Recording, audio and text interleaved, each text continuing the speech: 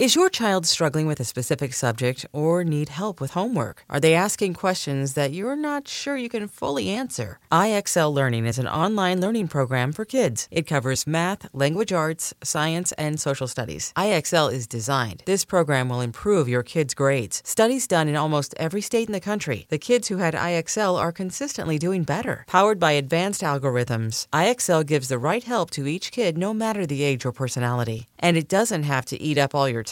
One subscription gets you everything for all the kids in your home, pre-K to 12th grade. So don't miss out. 1 in 4 students in the U.S. are learning with IXL. IXL is used in 95 of the top 100 school districts in the U.S. Make an impact on your child's learning. Get IXL now. And listeners can get an exclusive 20% off IXL membership when they sign up today at IXL.com/audio. Visit IXL.com/audio to get the most effective learning program out there at the best price. I'm Sandra, and I'm just the professional your small business was looking for. But you didn't hire me because you didn't use LinkedIn Jobs. LinkedIn has professionals you can't find anywhere else, including those who aren't actively looking for a new job, but might be open to the perfect role, like me.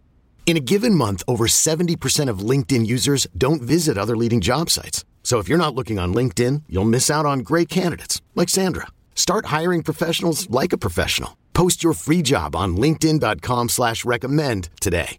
Talk some NBA because we got like the in-season tournament schedule. We got news involving this guy's favorite team, the Philadelphia 76ers. A lot of stuff going on in the association. Maybe a little Eagles talk as well with our guy, Alex Christenson, better known to you and yours. Noops. From BetUS's NBA coverage on Twitter @_Noops, one of our favorites here on the show. Noops, welcome back to You Better You Bet. Nick and Ken, how's it going? Gentlemen, it's so nice to hear both of your voices. It's a beautiful day in the neighborhood. James Harden is behaving poorly, but what do you expect? Behaving poorly is one way. I guess that's fair. Not a lot of superstars. Yeah, not a lot of superstars go to China, and then be like, yeah, the guy who like runs the team is a liar, and people are like, what? Like, no, let me just say that. Let me say that again. Daryl Morey is a liar. I think a lot of people are now kind of don't really know how this is going to resolve itself. Obviously, Harden really wanted to play for the Clippers and made that very known. Now it seems like they're going to still try to go into the season with him on the roster, which sounds like a disaster. Noops, what's your best guess for how this plays out? Where does Harden end up? How messy does it get? Does it actually affect how you want to bet the Sixers this season as well? It is a really confusing situation. I've been under the assumption even before all this stuff that they would find a way to get James Harden off the team. He seemed unhappy most of last season, even when he was playing well in the playoffs. What I will say is, last time an NBA player tried to play a game of chicken with Daryl Morey, he lost. We saw what happened with Ben Simmons.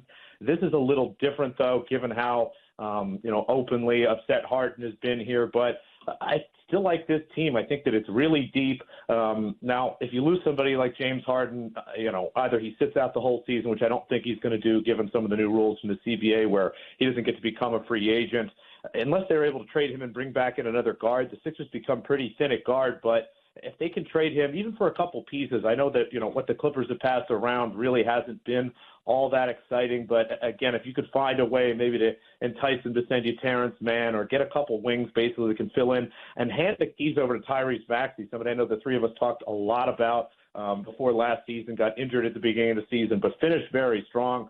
It's a good basketball team. Now, the underlying thing with all that is Joel Embiid happy? I think that for the most part he is. He's done some posturing, taking Philadelphia off his social media, having weird press conferences and stuff. But I expect him to go into the season, Harden probably not playing, and it's still to be a pretty good basketball team. Now, it makes it tough to bet on the Sixers overall. As I start to look at the market here, they're fourth favorite to win the Eastern Conference, which makes sense to me.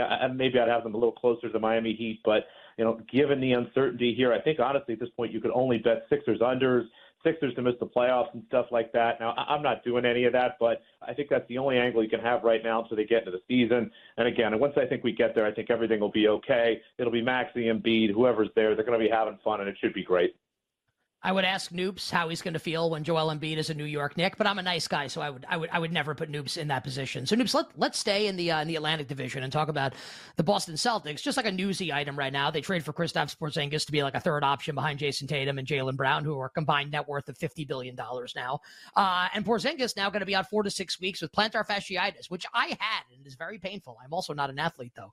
Porzingis is expected to be cleared for training camp, but I mean, 7'3", and he's got foot issues, and he's missed a ton of games in the past, and I think there are a lot of people that are kind of pessimistic about the role that he might play this year for the Boston Celtics. Now, a team expected to win a ton of regular season games, one of like the favorites to win the East and the NBA championship. Marcus Smart's now gone from Boston. Does the Porzingis injury make you feel a little bit down at all on the Celtics? Where are you at on Boston right now?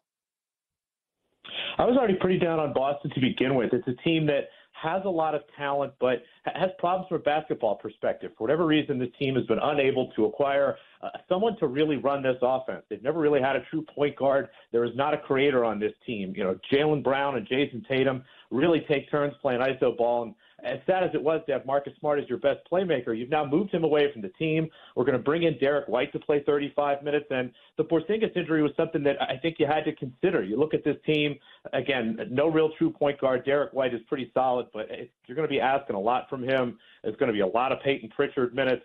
And then you look at the big guys, they pick up Porzingis, who's injury prone, and again, already having trouble now. Now, I'm not too worried about plantar fasciitis. It's something that athletes have learned to manage. Again, it's a swelling in the foot. It's not a broken bone or a strain or anything really scary like that, but it's indicative of what we should expect from a guy who's been injured pretty much his entire career. Al Horford continues to get older. I don't know how long he can keep sucking out of the fountain of youth there, but that seems really fragile. And we know that Robert Williams, given his degenerative knee condition, is not capable of playing a full season. So you look at a team with 3 really dubious big men. Again, they continue to have no creator. Now, that said, it's deep.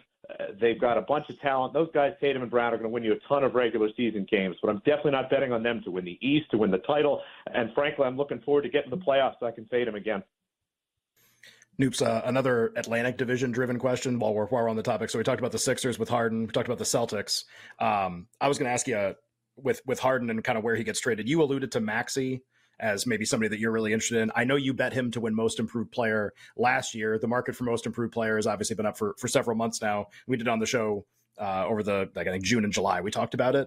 Mikal Bridges, who plays for the Nets, there in the Atlantic, he's the favorite. Maxey is basically the second choice. Scotty Barnes is in the mix as the third choice, plays for Toronto. We'll see what they end up doing. If Harden gets traded, is the first click that you're making Tyrese Maxey Most Improved Player, or do you have some other thoughts on that market? I actually started betting that about a month and a half ago, and I know everybody hates to hear this, but basically was able to find that. It opened around 35 to 1. I took it all the way down to 20 to 1. I think that, honestly, given what he was able to do last year, given what I was expecting from Harden to at least have a reduced role, I think that he is absolutely supposed to be up there. Again, you look at the lines from our friends at BetMGM. Bridges, I think, is pretty solid as the favorite, but I don't think he deserves to be, bigger of a favorite than, say, somebody like Cade Cunningham. Now, number 1 pick has never won that, so that's a little bit tough. Now, Morant was a number 2 pick. You can, sort of mince in between both of those. But I think that Tyrese Maxey pulling up to the top 3 is pretty good there. I would be looking early in the season to bet Maxey assist props and things like that. I think that'll be a little bit slow. But, as you look at Most Improved, go to a little further down. Scotty Barnes, now 5th choice at 16 to 1.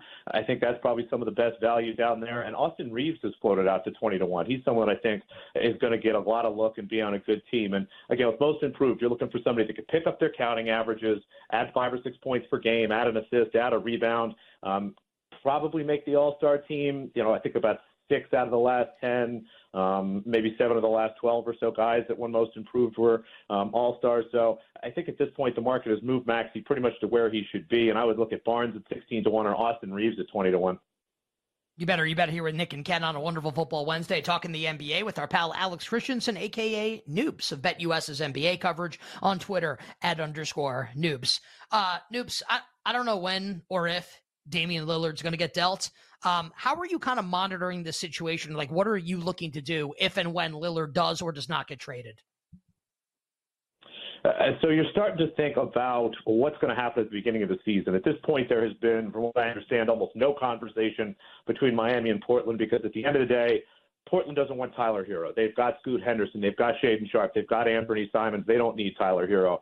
And you start to look at what Miami has to offer, it's really not that impressive or exciting. So until Miami can find somebody to trade Tyler Hero for a player Portland likes, a couple draft picks or something like that, I don't expect Portland to break down and really do anything here. Damian Lillard is someone that loves the city of Portland, and I think once the rubber meets the road and the season starts, he's going to be there playing well because he loves that city, he loves those fans, and he doesn't want to disappoint them. So I am kind of waiting to see how this goes. I think I'm going to be a little bearish on the Miami Heat. I was bearish on them last year, lost a couple big guys. The team is now a year older, and if this, Dame Lillard thing doesn't work or he doesn't make it to the team soon enough, the Heat are really going to struggle. So I've been starting to eye some Heat unders, and once the schedule comes out, I'll probably be playing a Heat regular season win total under.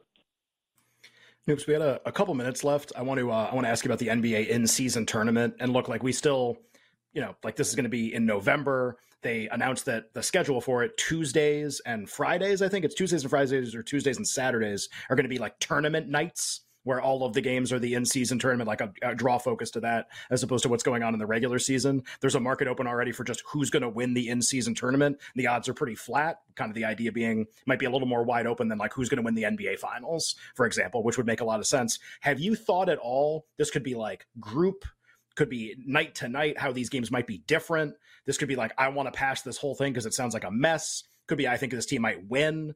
Anything about the upcoming November in-season NBA tournament? We have like a minute left.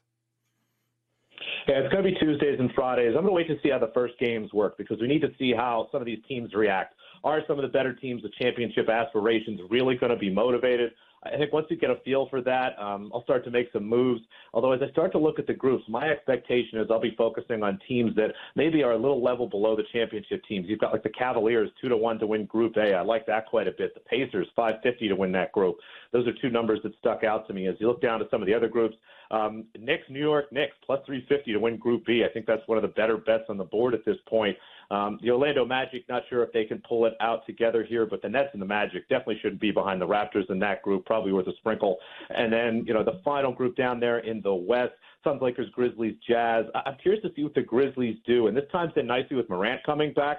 I think that's a team that's going to peak, and I've been looking for ways to bet Grizzlies, and this might be a good one. So starting to look at some of the groups, I think you look a little further down the board and just be cautious. We don't know how much some of these championship potential teams are going to be trying and playing their best.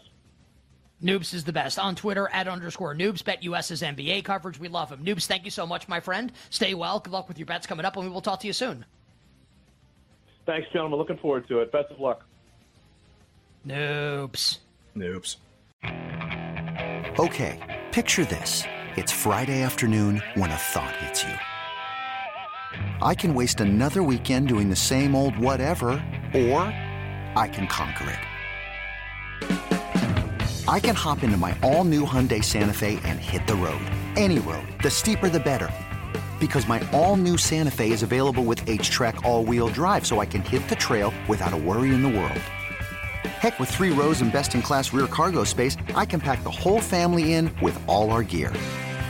We've got available dual wireless charging for our phones, so we'll never lose touch with civilization, and we won't lose touch with the primordial power of Mother Earth. So which is it? Waste the weekend or do something a little more epic? And conquer it in the all-new Hyundai Santa Fe. Visit HyundaiUSA.com or call 562-314-4603 for more details. Hyundai, there's joy in every journey.